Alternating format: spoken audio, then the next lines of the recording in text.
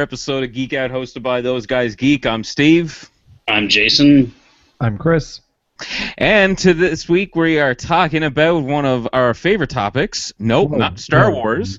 Yeah, not our favorite topic. And not Suicide Squad. And not Suicide Squad, but slightly related. We are going to be talking about Batman. As if we're not going to mention the Suicide Squad at some point during this podcast. We technically just did. See? We did. Mind blown. You've already lied, Steve. Carry on. I don't think it can be one of our podcasts anymore unless we actually mention something about the Suicide Squad or something related.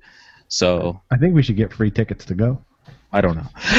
Anyway, we're going to be talking about a couple categories to do with Batman. Obviously, there's a lot of Batman in the news these days with the release of Arkham Knight, which you can find Jason's review over at thoseguysgeek.com. I'm currently playing it, and I'm absolutely loving it. Obviously, we got Batman v Superman coming up soon. We got some new comic books, but we're going to be breaking down some of the past films, some of the past comic books, graphic novels, and things like that, and giving you our opinion of it. So we're going to jump right into it on Batman on film and TV. Okay, guys, so obviously, we have movies dating back, to like the 40s and the 50s, but we're going to kind of probably just start it off with the 1980s Batman from Tim Burton and just go from there. So what do you guys think? I just recently watched those that chunk of movies again, and yeah, it's a lot different than what I remember. Is it? Keep in mind, Tim Burton is probably the guy who helped reboot Batman for the modern age. He took what Frank Miller did with the graphic novels in the 80s and translated that to film, and that's how we've had this kind of modern incarnation to be able to watch on the small and the big screen, ever since those movies came out. So, in my mind, the Burton films are probably my favorite ones out of any of the movie adaptations. Simply because his style was replicated even like through Batman the Animated Series. It was kind of a popular stylization of Batman even in the comics for the early 90s. Yeah, in this category, like we said, we're going to do Batman on film, video games, graphic novels, and we're going to talk about the future of Batman, but film, TV, arguably the go-to thing for anybody wanting to get into Batman is the animated series. A lot of people have said that, and obviously, the Tim Burton films branched into that. Chris, what's your early memories of watching these films? Well, what you got to look at too, and you're right, you nailed it. I mean, Burton, he's dark, he's twisted.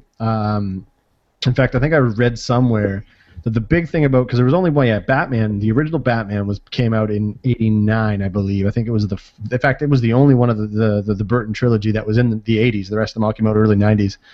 The cool thing was the way they did it. I mean, to put Batman and to come straight out with the Joker right out of the gate, it was the first time, as far as on film and an adaptation goes, I was reading somewhere before, it was the first time since '66 in a film that Batman and the Joker were on film together. Mm-hmm.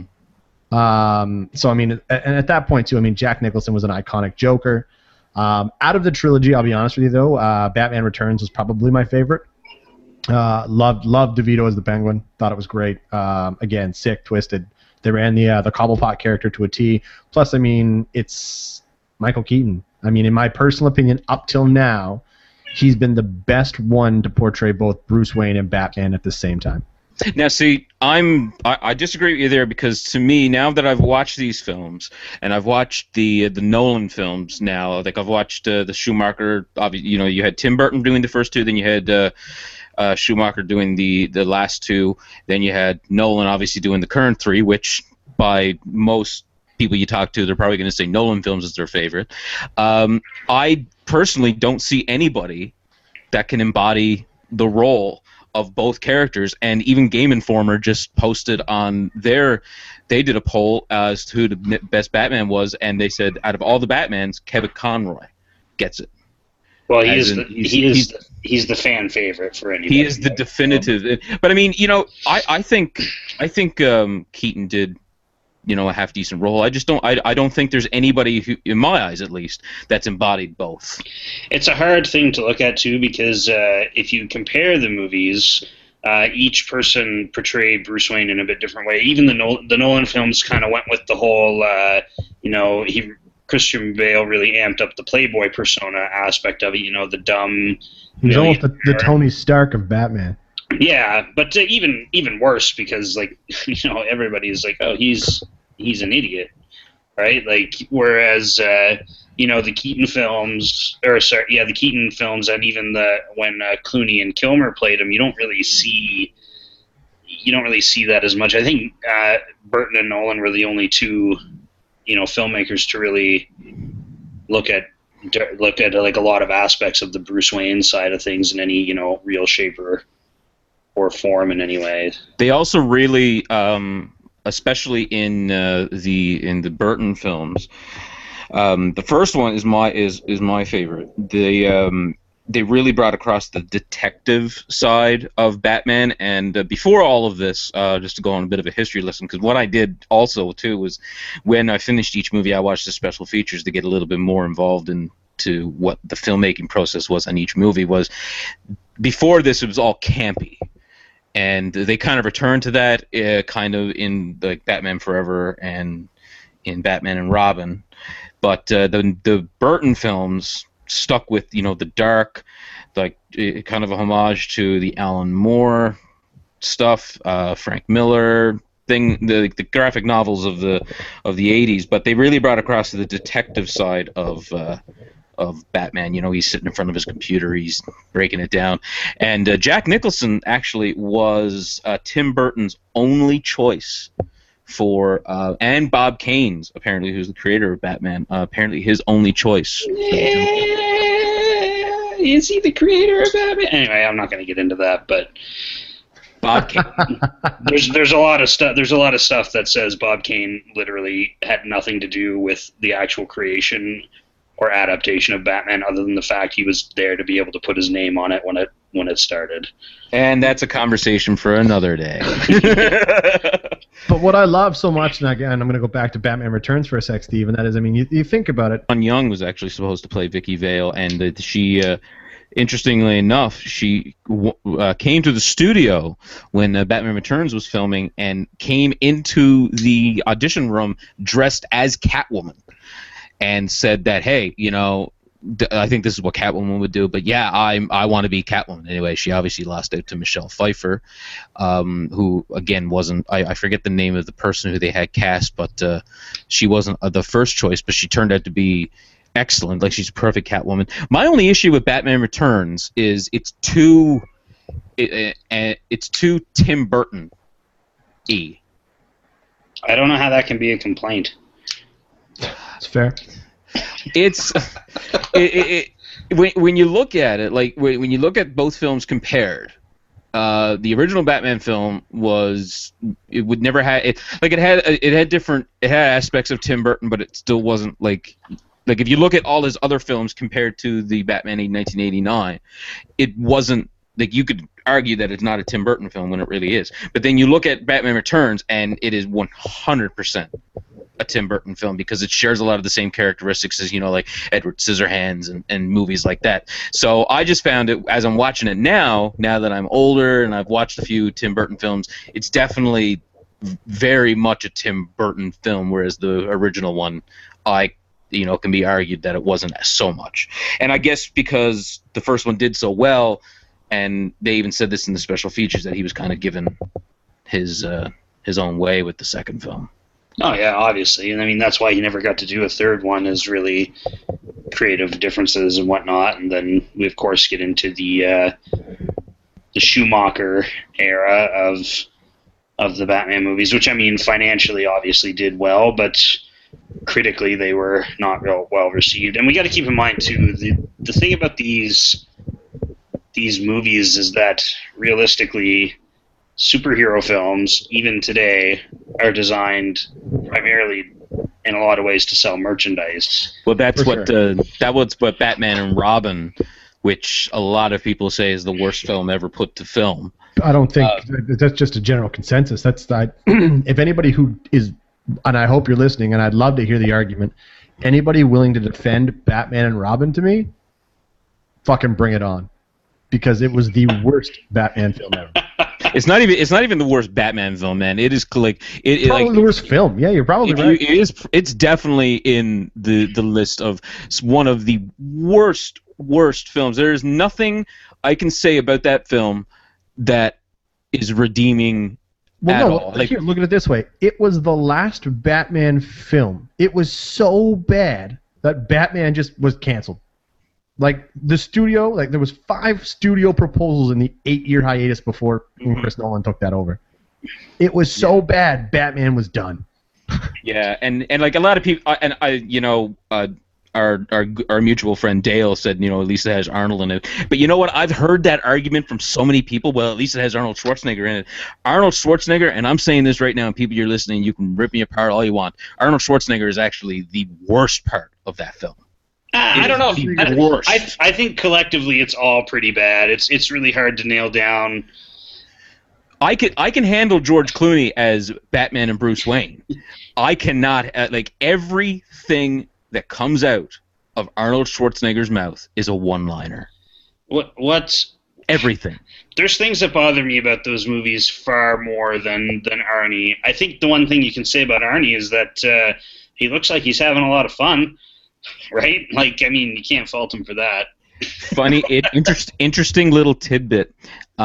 Chris O'Donnell said in one of the special features that the amount of times that he is pictured with Mr. Freeze in film, he's actually not with Arnold Schwarzenegger. He never shared one moment on that film with Arnold Schwarzenegger. That's interesting. He did a lot of background. He talked to him a lot in the background, but pretty much every time you see Mr. Freeze and he's not up close on his face, that's not Arnold Schwarzenegger. It's a stunt double. I think, I mean, before we talk too much about the Nolan films, if you look at the 90s too, really what kept Batman fandom alive, even in today's generation, is the animated side, like Bruce Timm and Paul Dini, and their work with Batman.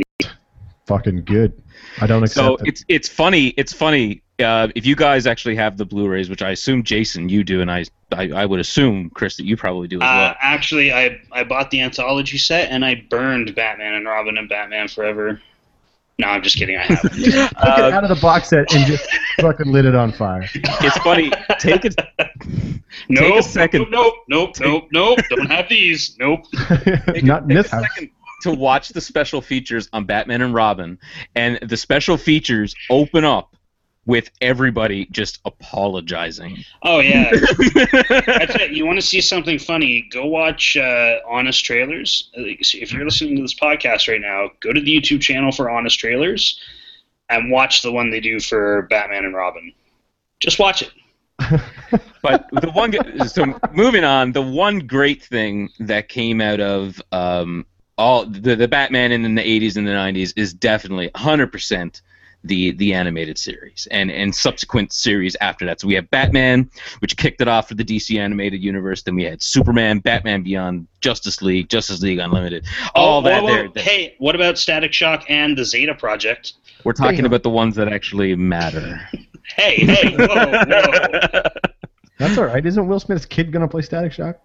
I don't know. There's talk about that. Of course he's gonna play Static Shock. Of course he is. It's Will Smith's kid. Will Smith does something. His kid's got to do something. Why the fuck not? But yeah, you're right. Like I said, the animated series is definitely it plays a bit with some of the continuity and writes its own rules, but they do it in a way that works. I mean, they rewrote Mr. Freeze from like a campy, guy that shoots ice to have like this tragic backstory. Like none of that was ever there before the animated series. No, for sure. They introduced Harley Quinn, so I mean, if you're excited about Margot Robbie in the Suicide Squad film, there I mentioned it again. You have Batman the animated series to thank for that because she is a completely original character that was just never there before. And I mean, the voice acting was always on par. And I feel like I'm the worst because I love this so much. But, I mean, not only the actors, Kevin Conroy as Batman, obviously, who has, by the way, fun fact, portrayed Batman more times than all of the other actors that have played him combined. Mark Hamill as the Joker, of course. Best, hands down, best Joker as well. The Joker. He's the Joker. He is the Joker. But I mean, if you look at it this way, a lot of the reason why I made it so good is, voice direction was one thing. Mm-hmm. Yep. It was one of the first shows to actually do like an ensemble they were always all in the same room, recording off one another. It wasn't like, oh, you record these lines and then you record these lines, in a separate studio somewhere halfway across the country. There was just a lot of care taken to like the writing and the storytelling and the animation style, that we just didn't really see before then. And I think that's what kind of kept it all alive for so long. It kind of started the modern like cartoon movement in terms of animation, because I mean, like, there's so many, like, before that, I mean, there's so many great cartoons, but then Batman the Animated Series comes out, and it's almost like it proves to the world that, cartoons are not just for kids on Saturday mornings, they're for adults as well. And then you have that great Bruce Timm animation, and just the direct, like you said, Jason, the direction they took. I mean, to me, I look at the animated series as someone who hasn't read the comics but a few of the graphic novels. I look at it as the definitive Batman history.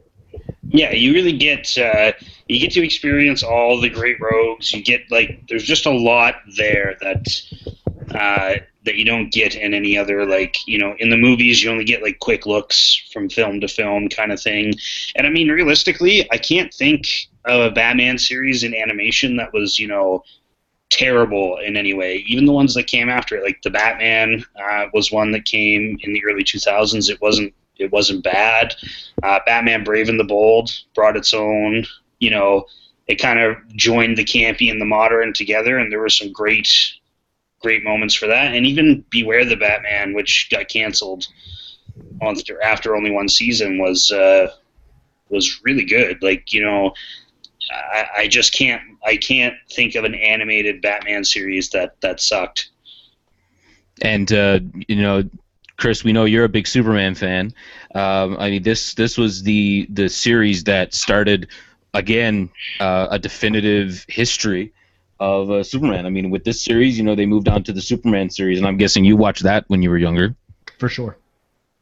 Yeah, it was great. I mean, this was a solid foundation, but I mean, also going on in like a little while after this, we'll just touch on this briefly, then we'll move on to the video game side of everything.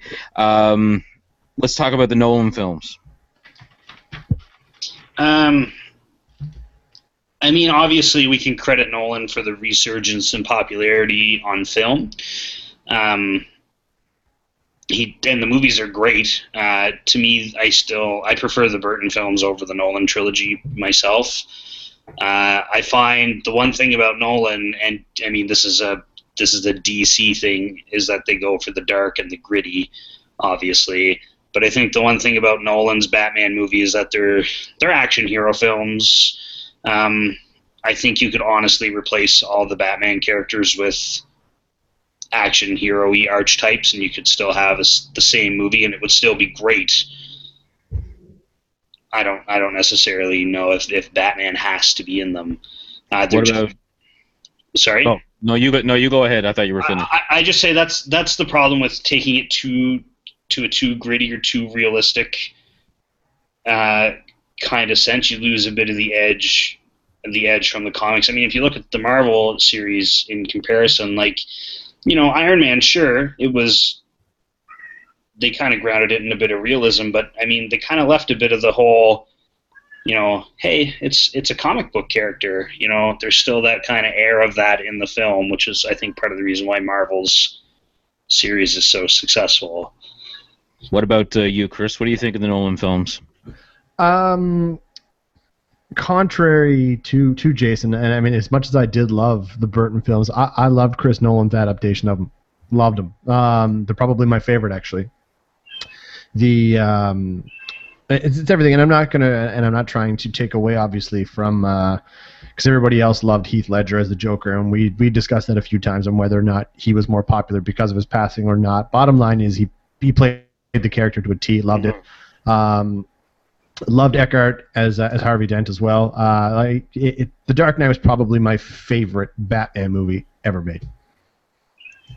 I agree with you there. It's not only one of my favorite Batman film, but it's definitely one of my favorite superhero films, aside from the Avengers and stuff like that. To me, the lowest point in Batman, and I'm kind of glad they include this up in Well, they actually really didn't. It just got worse, kind of. Rachel Dawes. I fucking hate Rachel Dawes. I wish they hadn't have recast her. I wish they never created her, period. Here's my thing, and I'm probably going to go against the grain of most people. I liked Katie Holmes a little bit better in the role than I liked Maggie Gyllenhaal. I'll agree with you there. Oh, for sure. I'll agree with that. Also, I just can't stand for, like, my brain works this way. I can't stand for continuity's sake when they recast an actress or an actor in a film. I mean, I got to settle with it because it's the studio's call, obviously, and I am. Like Don Cheadle? Yeah, exactly. Like, I'm like, ugh, come on. Although Don Cheadle is pretty good War Machine. I'll give. Yeah. Oh yeah. Like I'm not saying I don't like it. It's just Don Cheadle got cast because Robert Downey Jr. hated Terrence Howard. Exactly. Yeah. Oh yeah. No. I get what you guys are saying. I'm just saying for continuity's sake, I still wish it was the same person. At this point now, Don Cheadle's played obviously War Machine far more than Terrence Howard has. So I love it. But like when it happened. When it all went down, it was a little rattling, for sure. I was like, ugh, damn, now I gotta look at some other guy's face. I just think the character is pointless. It's only there because they wanted to give him needed a love interest. A love interest. And if they were smart, if they were really smart, they could have wrote in Talia al Ghul. Well, if they did it right. They could have. They did in the last one. The Dark Knight Rises, yeah. Really? What? I haven't watched Dark Knight Rises in a very long time. It's the one film I have not watched yet. Dude, she's the villain. What? She's the main villain. Oh, okay. Yeah, sorry. No, What? now I get it. Okay. You know Sorry. what? Get off this podcast. We're done. Sorry. Over. I forgot about her because that film is so overshadowed by Tom Hardy and Bane. It's like it's hard to remember anybody else that's in that film. You know what? And I'm glad you brought that up too. I want to talk about Tom Hardy just for a second because I love Tom Hardy. I love him. I love the angle Nolan took with the fact that basically they didn't really make Bane the same guy he was in the comic books, but they kind of put him in today's world, which is what I absolutely love and hate at the same time. I didn't find it true to the comics a little bit, and I wish they would have done a little more with it. Now, that being said, he was a badass character. I loved it. It was good. I think to me personally, I was expecting too much. Yeah, I think again that's a part of the problem with the movies is that sometimes they have to take liberties with the source material that you might not have to in a long-running series, like an animated series, for example. I mean, to go back to Burton's films. They are the ones that introduced the concept of the Joker being the villain that killed Bruce Wayne's parents, but that. In standard Batman continuity, that isn't how it happens. It's just, for the sake of a 2-hour movie, if you want your storytelling to be, concise, it's better to kind of just tie all that stuff in together, and it makes it easier for, the non-comic fan who, honestly, the non-fan is the person that probably will make up the majority of your audience, especially when you're looking at the more modern takes. Yep. It just makes it easier for the storytelling. But I do get what you're saying from a fan standpoint. It kind of sucks when they play with it a little bit too much, and you're like, what? Well, one thing they don't play with a lot, and we're going to move on now because obviously, the films and TV is a big thing to do with Batman. Not obviously it doesn't overshadow the comic books and whatnot, but the comic books is where Batman started. But one of the big mediums that Batman's really come out, especially in the past few years, has been video games. Now, before we obviously talk about the big games, there's been a lot of Batman games before, obviously the ones that we're going to talk about. That have been, they've been all right, but we're going to talk about the Arkham games. I don't think we should overshadow the video game adaptation of 1989 Batman, where you play as a side-scrolling Batman who shoots people. Who's also purple. Yes. Okay. Basically, it was Castlevania redone as Batman. Exactly. Now, on to the Arkham games.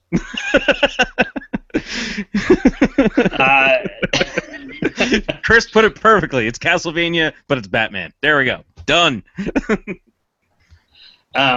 You can get the action figure that looks like that, the purple Batman. Interesting.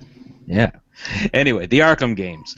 Arkham Asylum was released. When was Arkham Asylum released? Was it released in the early 2009? Holy shit, that game. That game. 10 out of 10 everywhere.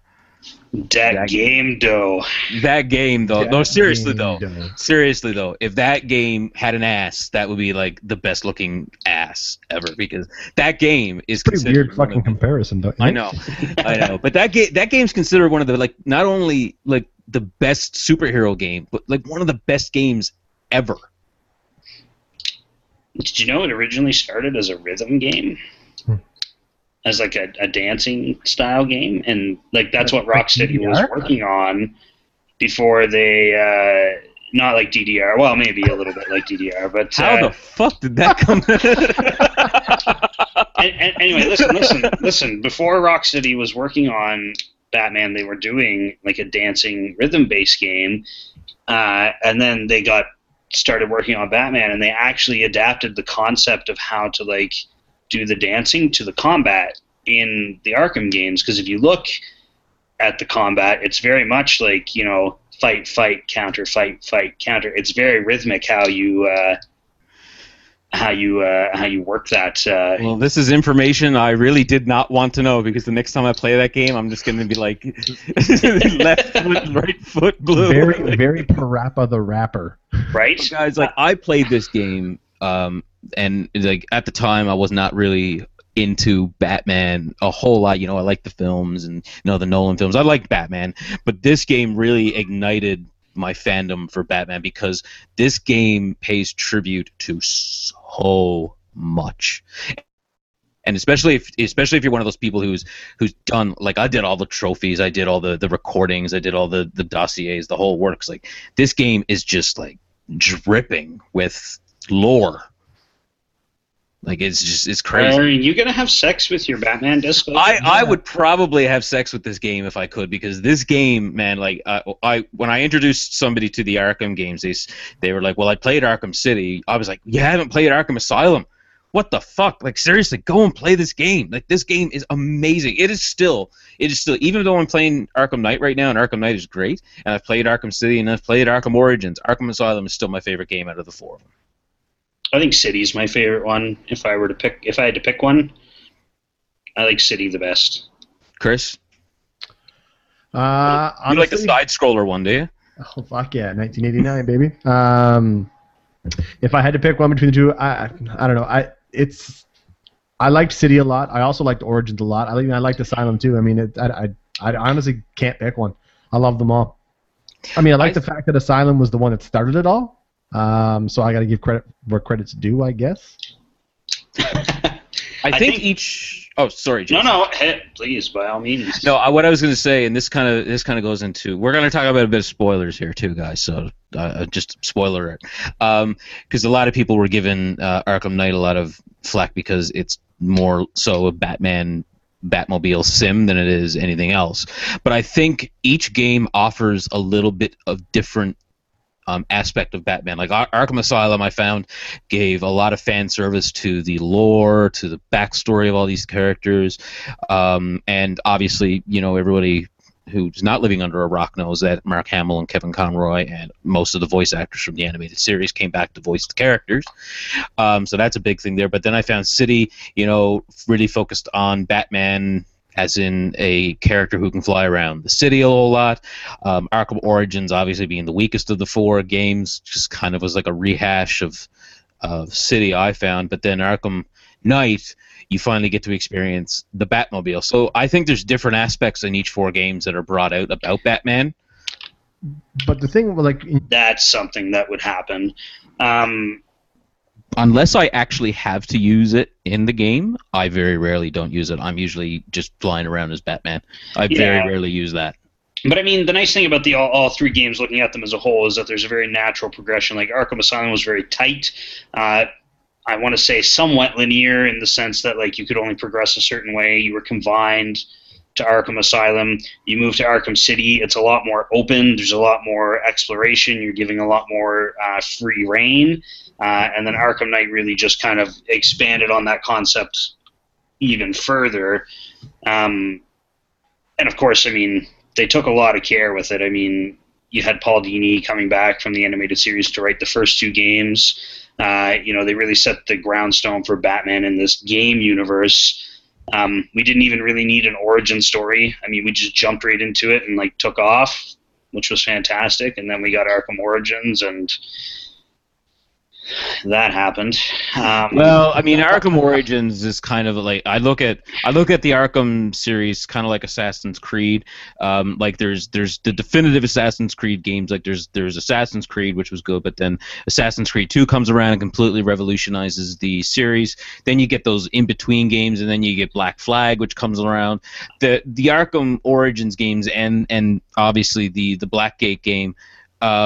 They're just kind of filler. I look at it. I mean, honestly, if someone listening is going to sit down and play the Arkham games for the first time, you really don't have to play Origins. No, it was created to kind of fill the gap while they were building this new one for the next gen.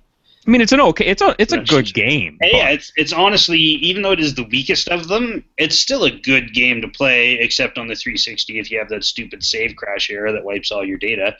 I like the Red Hood sequence in Origins. I really liked that. Yeah, there's a lot of good stuff about Arkham Origins. If you can get over the fact you're playing as Chris Redfield in a Batman suit, Troy Baker does a fantastic job emulating Mark Hamill for the Joker. There is a lot of good things to like about it, but it is the weakest of the 4 by far. Side note too, since I mentioned Assassin's Creed and you mentioned Chris Redfield, the gentleman who actually voices him is also the Jason. I'm assuming you've read them all. Chris, I don't know if you read graphic novels or not, but if you do, I hope that you've read a few of these as well. Let's move on to just touch briefly on the graphic novels, because I was going to say that out of all the graphic novels I've ever read, I think I've read maybe 7 or 8 total, and 4 of them. And it's all been Batman. Four of them have been. But I mean, this is probably the most important part of our discussion, because this is where all of what we've talked about and what's going forward, this is where everybody gets their inspiration, especially the Frank Miller books. Like, this is where everybody. Without these graphic novels, there wouldn't be a Dark Knight Returns or a Burton film or an Arkham series. So, like, which novels have you guys read? What do you think of them? And not just the ones that are Batman-centered, the Batman universe novels too, like Arkham Asylum, Serious House on Serious Earth, things like that. Just not the Batman ones. I haven't read a lot of the more modern ones, except for Hush was one story I really read that I liked.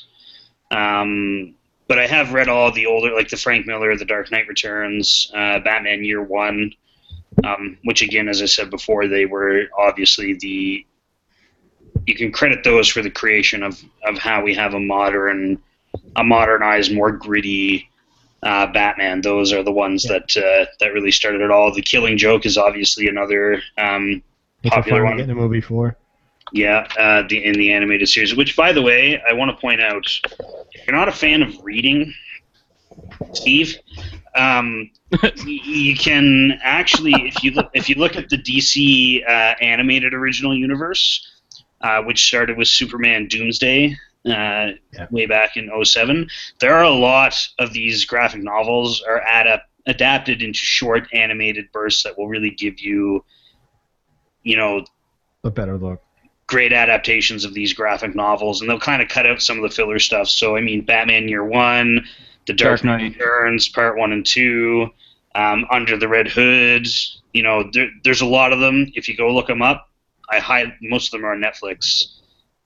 So again, Steve, if you don't like or can't read, that's how I would suggest you check them out. Anyway, screw you. But they're also doing The Killing Joke, which was just released, that Mark Hamill is going to be voicing the Joker, which, interesting enough, one of the more popular videos of Mark Hamill at a convention is there's a big blurb in this book, which is, for anybody who doesn't know, kind of the quintessential Joker go-to graphic novel for anybody looking for inspiration. Like, this is where Nicholson and Ledger and Leto, these guys all pretty much are deriving from this and other sources, obviously, but this one mainly. But Mark Hamill reads this speech out by the Joker, and it's one of his more looked at videos online. So I mean, it's kind of cool that not only did he do this at a convention, but now he's going to be the one voicing the Joker. And interesting enough too is that after Arkham City, he said he was never going to voice the Joker again. Yeah. He said that, but he also said unless there is a compelling enough reason, as in enough money, for him to want to come back. Actually, I'm kidding.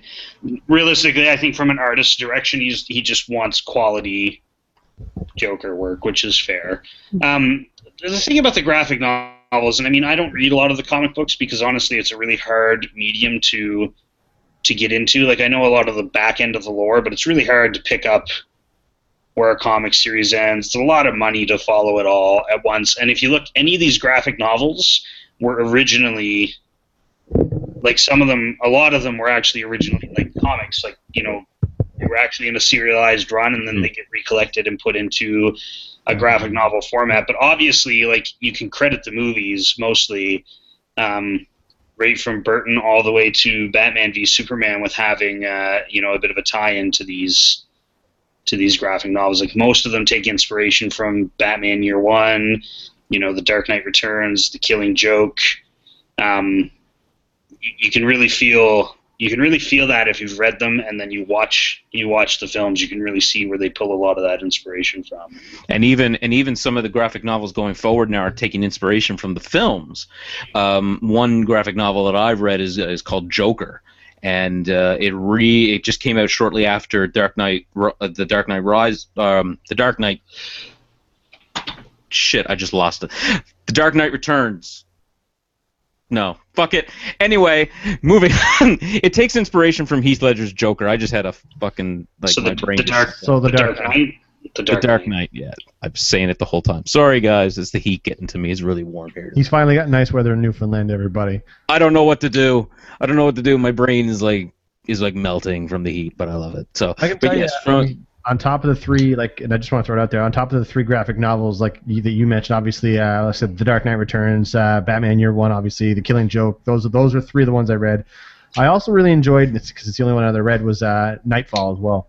Nightfall was great. Obviously, it's I kind of branch everything together with Nightfall. You get Night Quest, Night End as well. But ultimately, that's the whole Bane shows up, breaks out of Arkham, gets his shit done. I mean, that's to me that's the Bane that I was looking for when we first talked about it. Not obviously the Schumacher Bane, but like this the comic book Bane. Bomb. He's like fucking Nemesis from Resident Evil 3. But yeah, so guys, all of this being said, obviously we know some of the future of Batman. We got Ben Affleck coming as Bruce Wayne and Batman in the upcoming films. Which I'm going to go out and say right now, my personal opinion, you'll not find a better guy to play both and embrace characters Bruce Wayne and Batman. That's what I'm excited to see, because I think it's going to be fucking awesome. I honestly think, like you said earlier, Chris, that you think Michael Keaton embodies it both. I honestly think that Affleck is going to be the definitive live-action Batman. Agreed, but until I see it, I won't make the comment. I personally think he is, but like you said, it's not going to be 100% until we're there. But I honestly think he's going to be. He looks just like they tore Bruce Wayne out of the animated series. Nice thick chin. Yeah, he's got it working out for him. It's gonna be good. Yeah, but guys, what do you think the future of Batman? No, because Arkham Knight obviously being the final game in that series, graphic novels, obviously, we have the classics. But where do you think like some of the video game? Where do you think first of all, where do you think the video games are going first? Hard to say, really. Here's the thing about comic book characters: they are meant to be everlasting in media. We will see another Batman video game at some point down the line. Who knows if it'll be Rocksteady, maybe EA will pick it up and do Batman Battlefront. I don't know. We're going to see a video game. The comics are going to continue. After Affleck puts a stamp on it, they're going to, we're going to have another Batman down the line. It's just... Well, isn't Affleck in parts of actually writing the next standalone Batman? He is writing. He is producing. And directing. Even after we all die, there's going to be another Batman. It's just the thing about these characters, and especially people that are very sacred about them. They're like, oh, Ben Affleck, terrible, or nobody's better than so and so. These characters are meant to be redone and rehashed and rebuilt for every new generation that comes out to see them. So I mean, they're like James Bond, buddy. Yeah, I don't know where it's going to go, but it's going to keep going. Yep, and we're going to enjoy the ride along the way. Exactly, right? Almost like Star Wars. Well, no, actually, Star Wars is probably the one series I would say. That, didn't you? I'll say this about Star Wars, just because you're a dick. Unlike something like Star Trek, which needed to be rebooted, or comic book characters that are continuously redone, Star Wars can continue well on, and it has. I mean, the original trilogy, it's a generational style of movies. There's no need to reboot it, redo it. It's everlasting as it is. So fuck you and Star Wars, Steve, is what I'm saying. I had to bring it. Final note. Fuck you and Star Wars. Fuck you and Star Wars. But guys, we want to hear what your thoughts are on Batman. Do you like Batman? Do you hate Batman? If someone mentions Batman to you, do you punch him in the face? We want to know what you think about Batman. Do you like the films? Do you like the video games? Do you like the novels? Do you think Ben Affleck's a good choice? Or you're still caught up on Daredevil? Who the fuck knows? But we want to know. Do you like Batman? And you can always let us know in the comments on Facebook. Shoot us an email telling us off. Why did you guys waste 30 minutes or 40 minutes of my time talking about Batman? But we want to know. And you can go to thoseguysgeek.com to watch all of our or see all of our reviews from not only the three of us, but from our great writers who are working on the page, and as well subscribe to our little podcast here on iTunes and SoundCloud, whichever one you prefer. But thanks for geeking out with us again this week, and we'll see you next week.